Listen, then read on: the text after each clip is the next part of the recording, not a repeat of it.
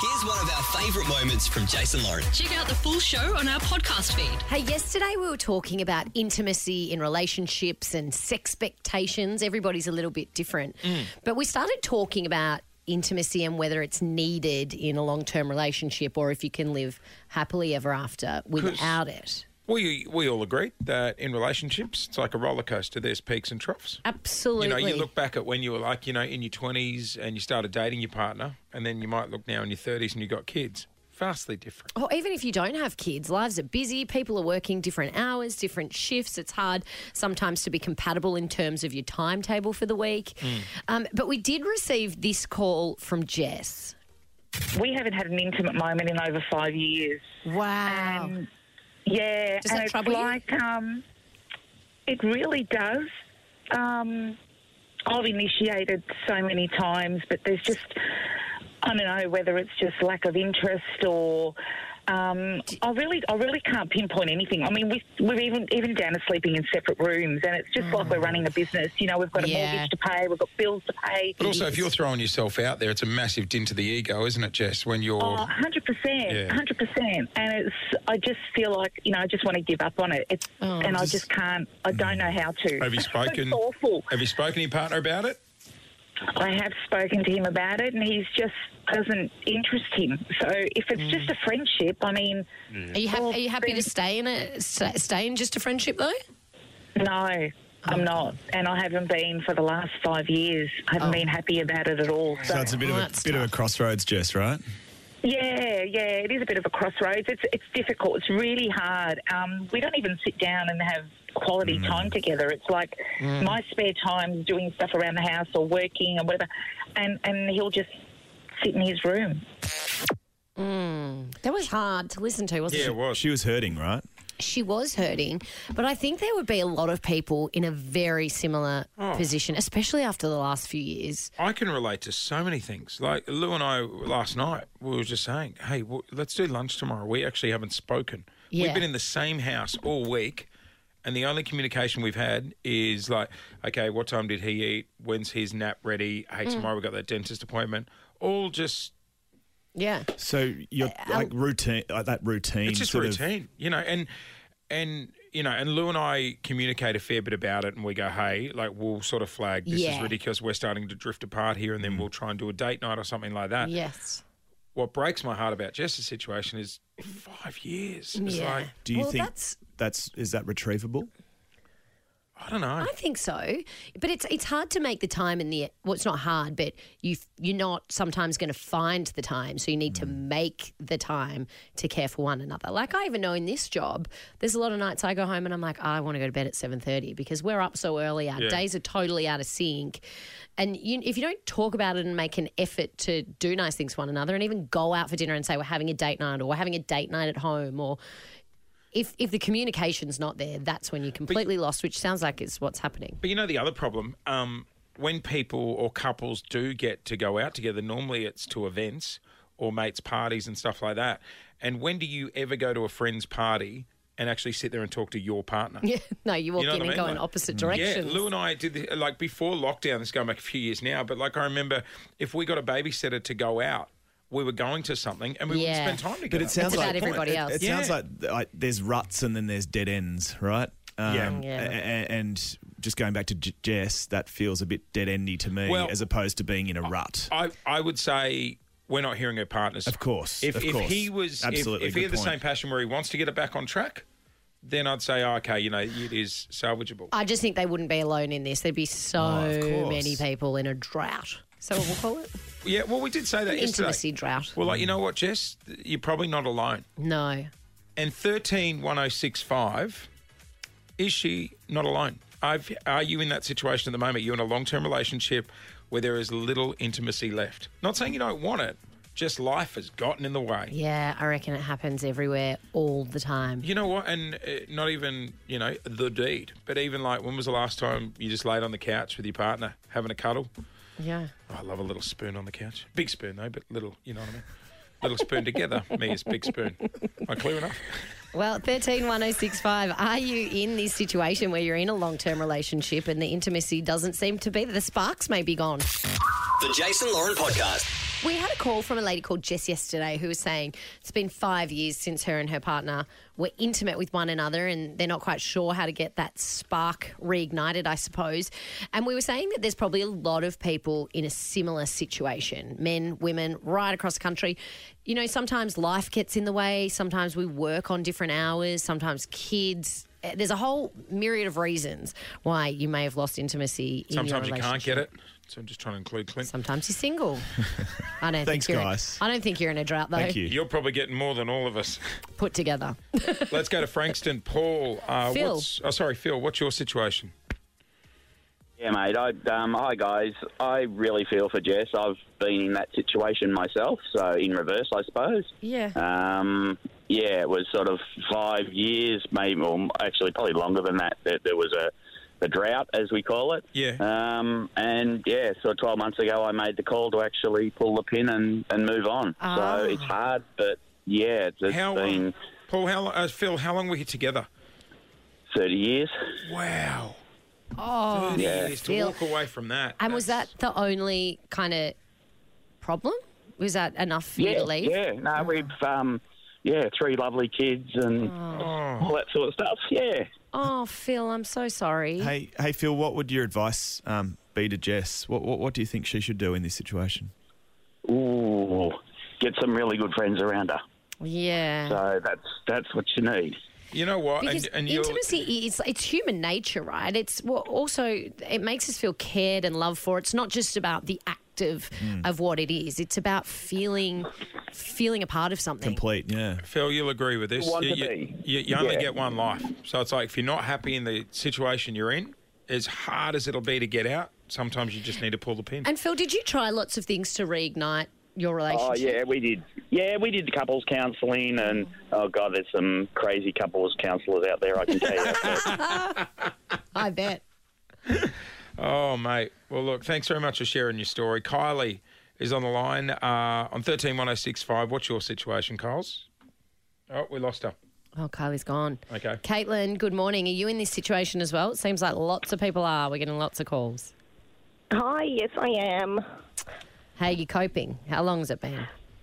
So married for 10 years, not intimate for maybe about 5. Mm-hmm. And do you think you can reignite that spark?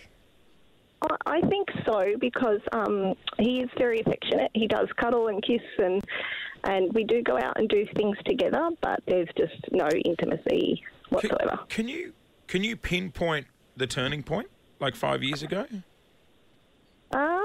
Did you guys not have... really. Yeah, right. But we don't have kids, no. But lifestyles didn't get busier, change of jobs, you know what I mean? Yeah, no, just you sort of just get into a lifestyle routine, I think. Yeah. Right, and with the bills and the mortgage, and it does just sort of... Does it weigh heavily on you, Caitlin? A lot. I think about it every day. You can hear the emotion in her voice. Same with Phil that called before and Jess, who we spoke to yesterday. Like, you know, my heart breaks for you guys. It really does. There is no doubt, though, that there is a honeymoon period at the start of a relationship, and that definitely trickles off as relationships go on. There's no doubt about it. It gives you confidence as well. It makes you complete, as to the point you were making before, and there's something makes you walk a bit taller, right? Yeah, it makes you feel desired and wanted and needed and all of that stuff which we need as humans to feel good about ourselves and to feel confident. But I think 2 things, right? And I'm no expert, and we're about to get one on. But if you just let it fade away, it will no doubt turn into a friendship. It just will. Yeah. But the other thing is, if you had that spark at the start, you can get it back. Totally. If it was once there, I'm sure you can get it back. Yes. You're listening to the Jason Lauren podcast. We're talking about relationships and how important intimacy is in them, because it turns out there's a lot of people in relationships where intimacy is a little lackluster at the moment. And Jake Maddock joins us this morning, a relationship expert. Morning, Jake. Morning, guys. Thanks for having me. Save us. Tell us, Jake, can a relationship last without intimacy?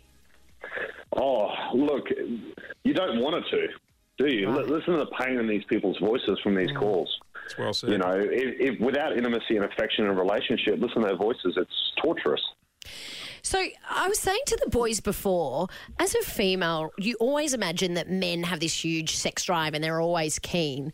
And if you are in a relationship where you get knocked back by your partner, women automatically think, oh, this is on me, it's not on him. But blokes struggle with this stuff too, don't they?